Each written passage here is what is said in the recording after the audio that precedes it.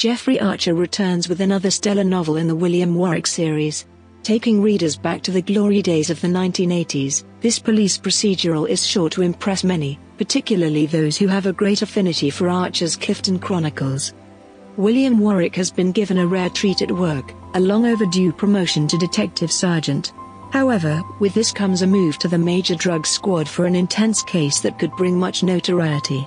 Large amounts of heroin have made its way into London, a drug that has crippled 1986 England and sent waves throughout the Metropolitan Police. Warwick's promotion brings a new member to the team, DC Paula Daha, whose interest in getting things done helps pave the way to a successful addition to the team. Working through the handful of confidential informants, C's, at their disposal, Warwick and the team learn that there is a weekly meeting that could garner a great deal of potent arrests, though the location of the Viper remains a well-guarded secret. Through a series of mad car chases, working off crumbs of C intel, Warwick is none the wiser when it comes to landing this big fish, but refuses to give up too swiftly. On a personal note, Warwick and his fiancée, Beth, are eager to share their nuptials, planning a small ceremony that turns out to be anything but calm. Well-known criminal mastermind, Malcolm Faulkner, makes his presence known and tries to destroy any credibility Warwick might have, though the power of love appears to prevail. When news comes that Faulkner is about to receive a shipment of drugs that could end him away for the foreseeable future, it's all hands on deck to make the bust. Faulkner cries foul and does anything he can to keep the changes from sticking, though the prosecutorial team is none other than Sir Julian and Grace Warwick, the father and sister duo of our beloved William. The case proceeds and the jury is impaneled, leaving the courts to decide the fate of Faulkner once and for all. When Warwick discovers where he can find the Viper's nest, he's quick to rush in that direction, though it won't be a peaceful arrest by any means.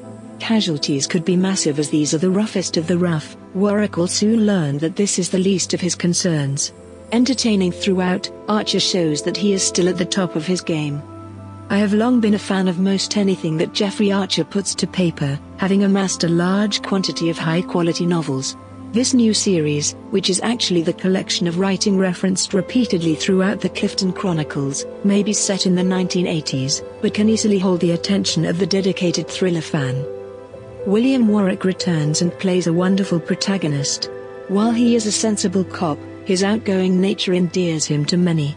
Always looking for the next big break in a case, Warwick works his magic in ways only Jeffrey Archer could connive. With his strong ties to family and his workplace, Warwick's character develops throughout this piece and there are hints that he will have to branch out in the upcoming novel, as he is sure to take on a new role or two. Archer does well developing some of his secondary characters as well, who surely help enrich the story in many ways.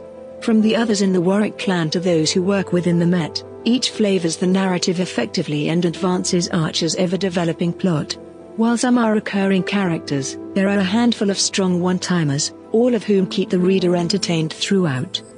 The book proves highly entertaining, advancing the series well while keeping things highly realistic. Set in the late 1980s, Archer uses this backdrop to develop a strong story with numerous plot lines that are sure to keep the reader guessing. There is not a dated feel to the book, though surely the lack of technology mentioned is sure to be noticed by those scouring the narrative. Archer uses his wonderful style to take the reader on this twisted journey, as they lose themselves in the strung narrative.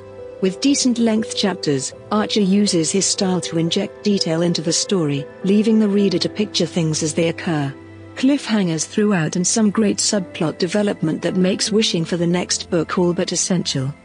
I can't get enough of his books and looking forward to the next publication.